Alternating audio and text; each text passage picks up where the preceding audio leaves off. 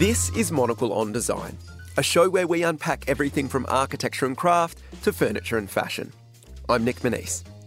On today's show, we meet Lena Gottmer, the architect behind this year's pavilion at London's Serpentine Gallery. We also visit a 3D printing studio and research lab in Beirut. Plus, in Iceland, we catch up with Hanna Whitehead, a maker committed to working with hyper-local materials. All that coming up on Monocle on Design.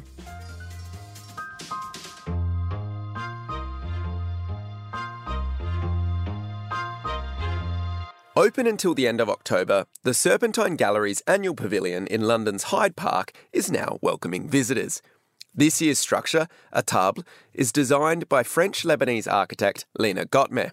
The folly is inspired by Lena's Mediterranean heritage and lively discussions around tables about current affairs, politics, personal lives and dreams.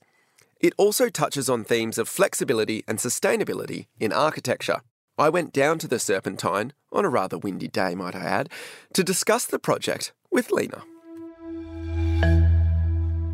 2023's Serpentine Pavilion rises up from Hyde Park's verdant landscape, sitting gently in the existing environment beneath the roofline of the Serpentine's southern building.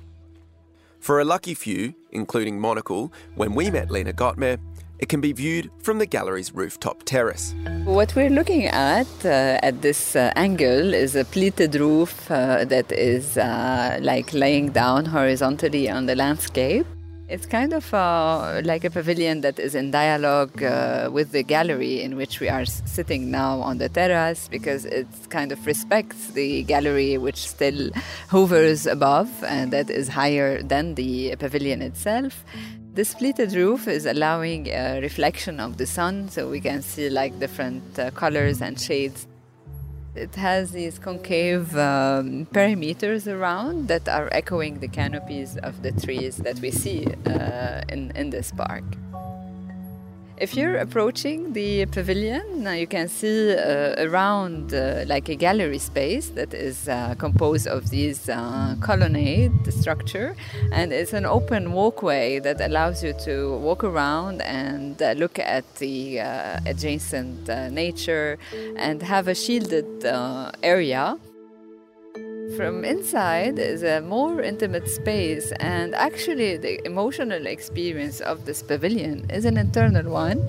These principal beams, and in between there are this like transversal structure that kind of holds the roof, and it looks like this leaf tree. In terms of shape, it reminds us how ingenuous nature is, how much we can learn from nature. And that we are nature also, because we're really in a continuity with the environment ourselves as humans. We need nature to survive inhabiting this planet. Built mostly from bio-sourced and low-carbon materials, the predominantly timber structure has a light impact on the environment. This is also echoed in the lightweight yet sturdy construction, which made the building of the pavilion surprisingly straightforward.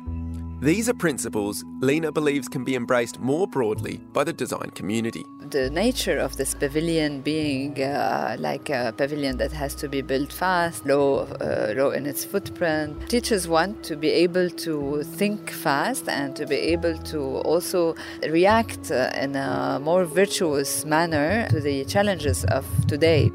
We have to learn how to react fast, and even if we're reacting fast, we're thinking in a more sustainable manner. Thinking about assembly and disassembly as well, because it has to be built in a fast manner, it has to be very lightweight structure, nothing wasted, so we can reassemble it somewhere else, and if we don't, we can reuse the material.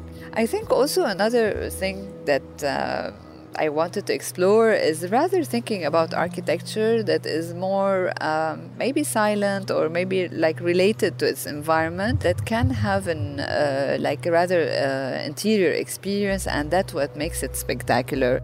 I think it's about really the experience that you can have within the pavilion rather than just the photo that you make out of this pavilion.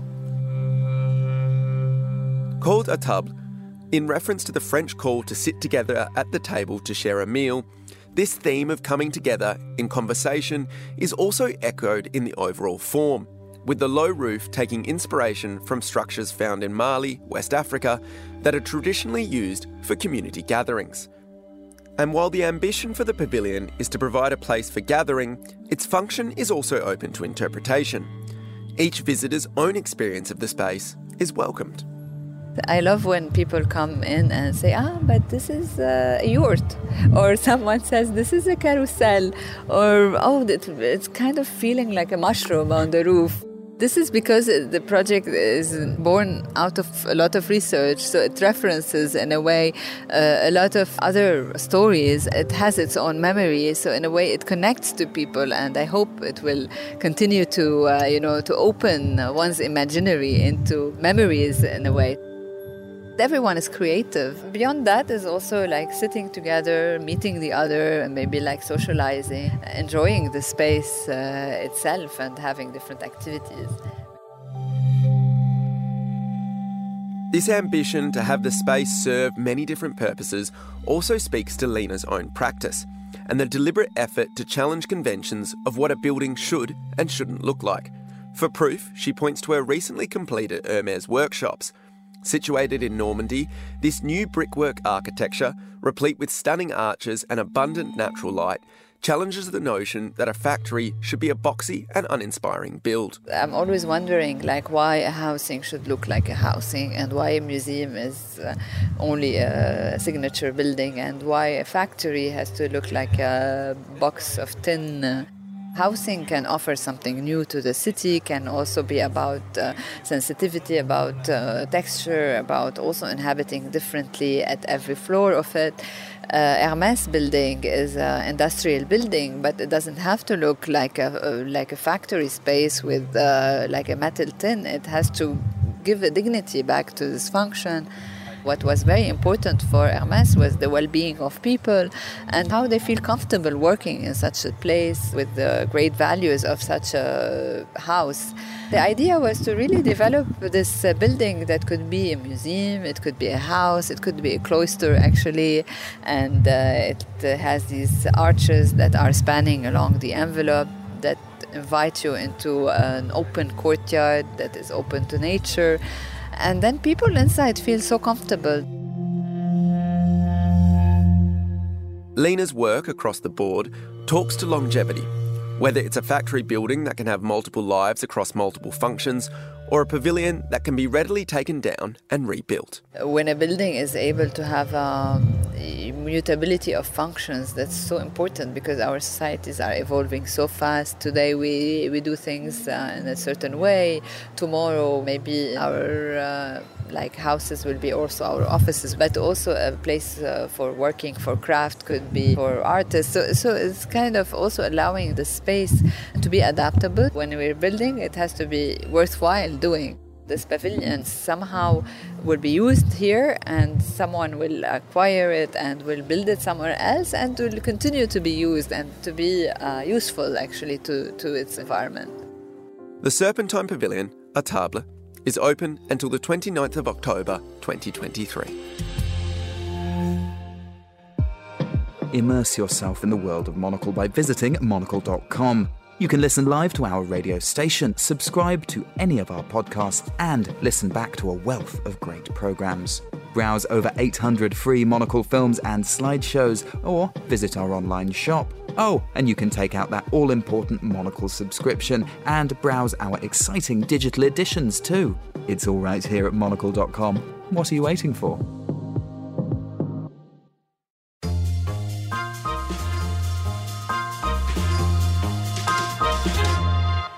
We're off to Lebanon next to pay a visit to the team at Bits to Atoms. The company specialises in digital fabrication. It uses a range of production methods, including 3D printing, to make objects that vary in scale from chairs to large outdoor structures. Monocle's Marcus Hippie went to the Bits to Atoms studio and research lab to meet the company's director, Guillaume Credos. He began by explaining how research is a key facet of his work. We're research-oriented, so we see what digital fabrication is bringing us as opportunities, constraints, and what it can change.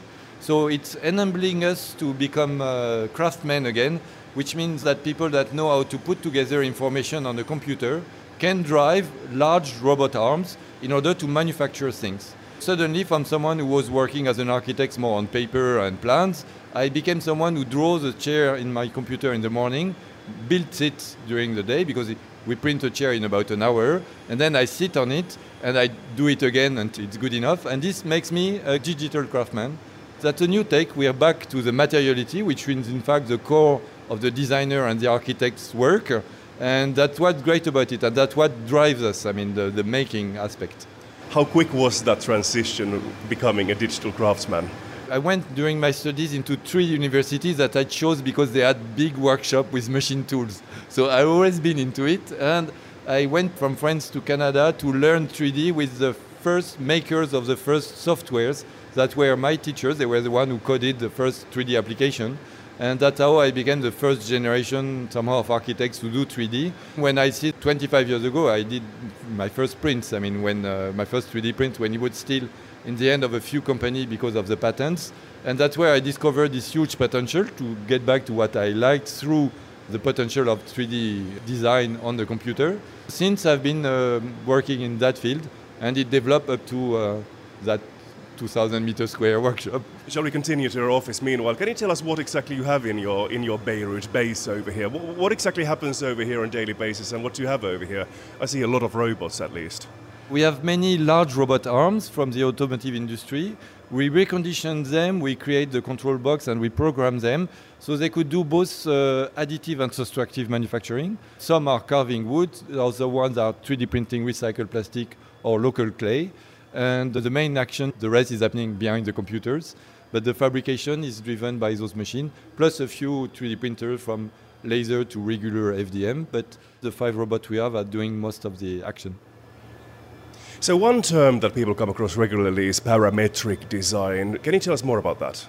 By parametric, the fact is that when we have a design question, instead of answering just to the particular condition of this one, we leave some of the parameter of our answer open. For example, let's say we want to design a library and we have a space between 2 doors to do that library. Normally, you would design it for that width. But what you can do is that you can do your 3D within a program so that this parameter remains open. So if later on you have a larger space, you can still use the same design, you would just change that parameter and automatically your design will be updated. When you do a design, you take a lot of decisions, but some of them, thanks to the computers, can remain open, and then it means this is parametric. It allows you to make a lot of research and variation, because it could be the thickness of the walls of that library, the way it's cut, if it's perpendicular or at an angle. So you could leave many parameters open, and then you can explore them to find the best design quickly, and also you can open it to other people to play with it. That's where it's interesting. Someone can measure his own distance between 2 doors and then go inside of your app, use your code, adjust your design and ask it from you, and then you would 3D print it and give it to that person. This is where we are going toward with peak post-industrial crafts. Instead of redoing the same work again and again, when there's anything repetitive, they are of a lot of help. You can also share these things with fellow designers, and I would imagine it also helps to cut waste. You don't end up creating things that don't actually fit, for example, that doorway you were talking about. There are many circular loops in the system. The one that the most obvious in our office is the fact that we use local and recyclable material and that we do recycling ourselves. Inside of the code, there's a lot as well. And 3D printing, for example, that doesn't make waste. Because when you want to use wood, you're going to use a part of the plank and you will have leftovers. But 3D printing just use the right amount of material. There's no leftovers around it. And also, everything we 3D print as in large scale as furniture or building, there's no finishing. The object comes out perfect. There's no paint or no extra polluting things that would, like sanding, that would create dust, or painting that would use a polluting industry. Tell me more about digital technology and what kind of possibilities it can offer to us. Everything that the computer do, we could do it by hand. There's nothing new, it's just that we could be faster and we could push it further. So when you start to do something a bit complex, at some point your brain cannot think of everything. But you've got to support with the computer because you built it in 3D and you can see it. So what you've built is there and you're adding on it. And this is because it's keeping alive all that memory, all the things you project, that it helps you. We can come back again to it, change it, evolve it, and continue making it better. pass it along, the same way I teach and the same way we share stuff in collectives. Also, we design in here, but a good part of it is built on a robot which is closer to the destination. So we send the file and then we have it manufactured closer, so we reduce the carbon impact. I liked how you introduced yourself as a digital craftsman earlier. Tell me about the relationship between digital technology and craftsmanship at the moment. Do you think it's changing? Yes, and we are taking even a notch further, and we are trying to be provocative. We talk about digital Mingei. So Mingei, it means roughly art and craft, but it was coined by a Japanese philosopher about Asian art and craft things, especially ceramics, everything that was done from local material, very simply from people who were not even signing it, usually mono-material, and with a lot of sculptural quality, mainly because of this materiality.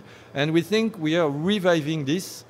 That's why we do that shock between those two words, digital and Mingei, which is supposed to be like talking about a few centuries earlier.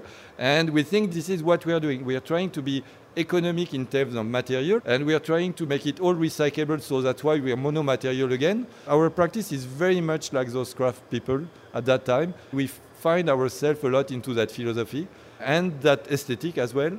Even if it has, of course, changed, evolved, and the materiality is different. We are craft people again, digital ones, but craft people. Is there still a competition between this digital approach and the traditional craftsmanship, or do they just simply complement each other?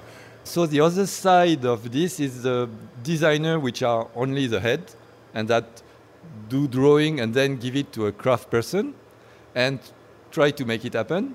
So usually it's a very complex couple, because the designer thinks he knows, the craft person thinks he doesn't. I mean, sometimes it can create something richer because you have two individuals which combine the best they can do, and then you get something better.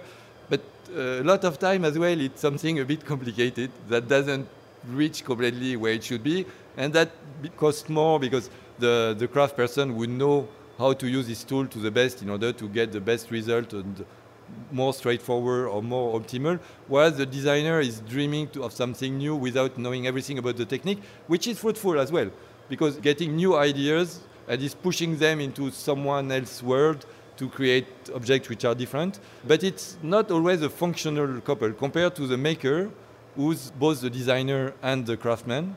And that's a new rise thanks to digital fabrication. We have a new breed of maker which is coming, and that's exactly what we are about, and what the collective Beirut Makers is about. Is there a risk of losing something essential, or does it go the other way around? When you think about the great qualities of traditional craftsmanship, do you think we may be losing something in this process? It's a complete evolution. We're completely based on when we do a wood furniture with the robot. To do that, we need first to master everything traditional and do it, and then even to finish it, it's all the thing again. It's just one more tool. So it's exactly the same craft. There's just one extra tool, which is that robot arm, which is helping us to do it. Any craftsman dreams of having more tools, more and more intelligent, and that's where we're going. So, of course, we criticize the Industrial Revolution, we criticize the size of the industry and what they're producing, but at the same time, we use their apex tool, the Tyrannosaurus Rex of the Industrial Revolution, which is a robot arm, and we took that, we diverted it, because its point was just to do the same little movement again and again, the fastest possible to produce more. This is why the robot arm were done. And now we use them to explore what we can do thanks to them. We completely hacked them. They were not supposed to be in the hand of creatives. They're supposed to be just for industrial that want to kick out workers and save on his production cost. And we hope that there could be a place in this economic world for new digital craftsmen and women, and that could work on this. Guillaume, let's also talk about a sister business that is based in France, Post-Industrial Crafts. It's a small operation, but tell me about it. It's something we're preparing since 2 years here in Middle East. We've been exhibiting already in various places, but now it's open in the Cité du Design in Saint-Étienne, which is a very appropriate place for the rebirth of industry and local industry, because that's where it died in France, and now we are doing it again, but with the craft. So Post-Industrial Craft is about making furniture and structure 100% out of recycled plastic, which is 3D printed in very large scale with a very low resolution, using those used robotic arms that we renovate and we reconfigure to do that. So we are trying this out. We are trying to create production nodes close to the users that will use local plastic for local demand to create things which are all customized, because most of our design are parametric, at no extra cost, with a delivery time that would be in a few days instead of months usually for the furniture industry. As long as you want something a bit longer or a bit larger, theoretically it takes a lot more time. Whereas for us, not much. It will be computed by the code and just sent directly to the robot and then printed with a variation, but without much consequences, financially at least.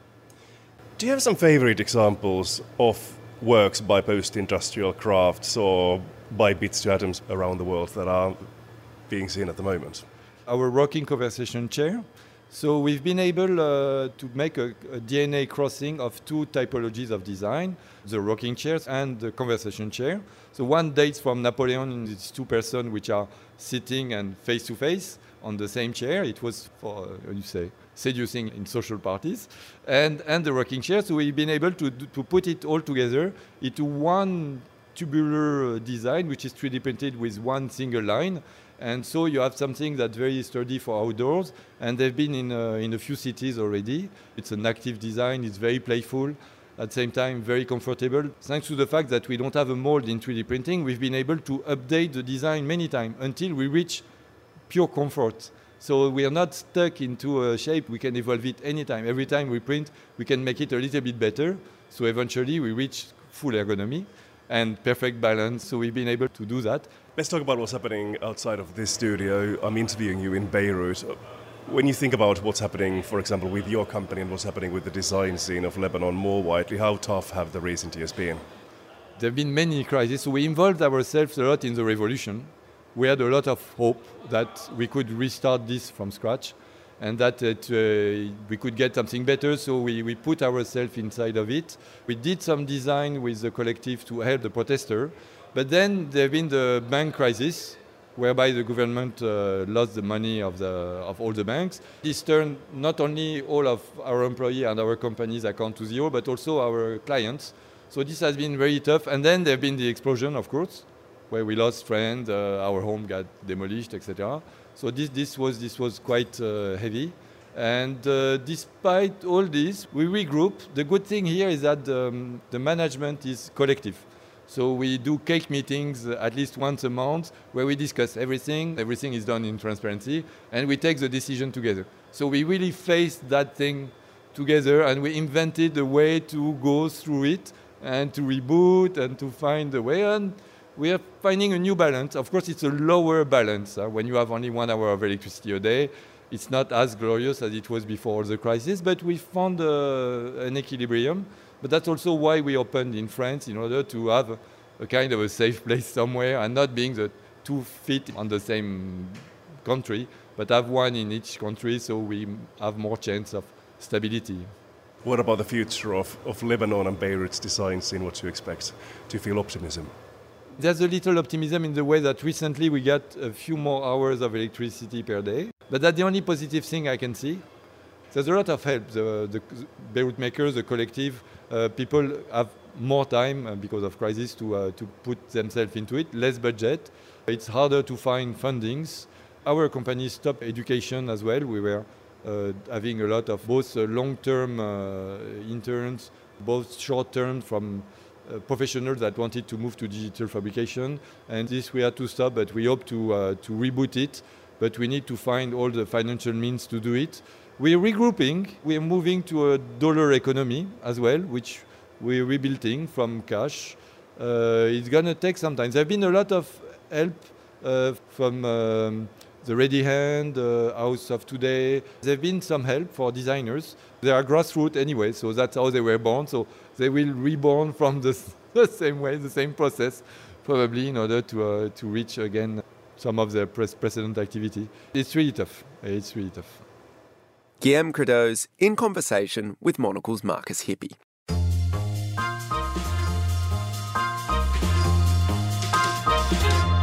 Finally, over to Iceland to meet the designer Hanna Whitehead, who's best known for her ceramic works, which feature whimsical and organic shapes. In recent times, Hanna's practice has evolved to explore the use of hyperlocal materials. For proof, one only needs to look to the Icelandic designer's latest collection of homeware. Called Gentle Glow, it's partly made from wool and oat straw sourced from the back garden of her rural studio. We caught up with Hanna at the most recent edition of the Design March Festival in Reykjavik to find out more.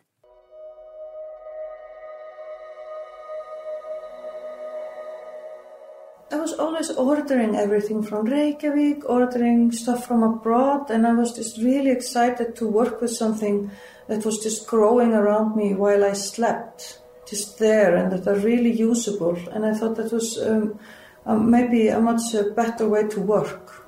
There was some crisis in ceramics during the pandemic. You couldn't, in Iceland for a while, get like the certain kind of yellow and stuff like that. So it did affect a little bit the whole chain. Being in the southeast of Iceland, it's quite isolated there. We're quite far away from everything. And I mean, in the winter, the roads keep closing, and you maybe have a deadline and your material doesn't make it. So then I thought maybe it's just better to work with something that I have here, instead of always being in a struggle to get everything to me. I use this second graded wool from the farm, and it's a wool that in Iceland mostly gets shipped away even, because it's not used for the knitting yarn, which is almost the only wool industry that's left here. It's too rough for that, so it's shipped abroad. So I wanted to do something with that wool, and I took it to there's a textile lab in Blönduós in the north of Iceland. And there's this amazing felting machine, and this rough wool is actually really good for felt. Put the wool through that and used my leftover yarn scraps to color it, and got this really stiff industrial grade felt. And I thought this is such a good, somehow felt like almost a building material, because it was so strong and stiff. So I thought maybe I can use it in furniture, so I made some cupboards where they are part of the cupboards, because we have so much wool in Iceland but not wood. I think it worked. I am very optimistic that you can use it for shelves and all sorts of things. Maybe not completely on its own, but with wood as a support in it. The other material I was using was the oats.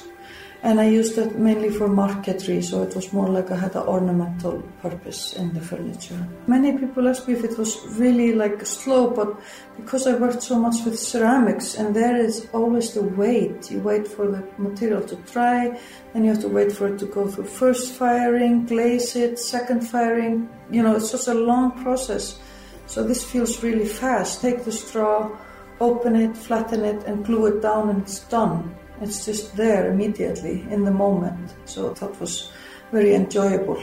That's also why I work with many materials. I'm always waiting for something to dry, so I jump to the rocks while the ceramics are drying, or I try to keep myself busy. And when you're working with materials, you're really in the moment. And I think you get a bit addictive to being in the moment. It's such a nice place to be.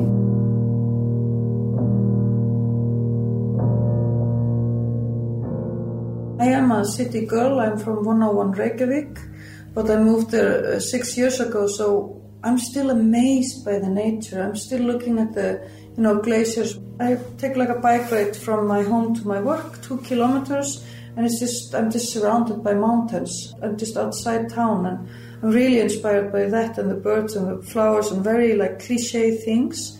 But also there I have much more time than I had in Reykjavik. When I was in Reykjavik, I had to be in traffic and stuff like that. But in Hub and the surroundings, there is not one traffic light. So you spend zero time wondering which supermarket to go to. There is only one. I cannot run to the mirror factory to buy a mirror. So I try to even there use the mirrors I find in the flea market and build a cupboard around that. You get really resourceful when not everything is at your feet. Life is very simple, so you can put a lot of energy and time into work instead.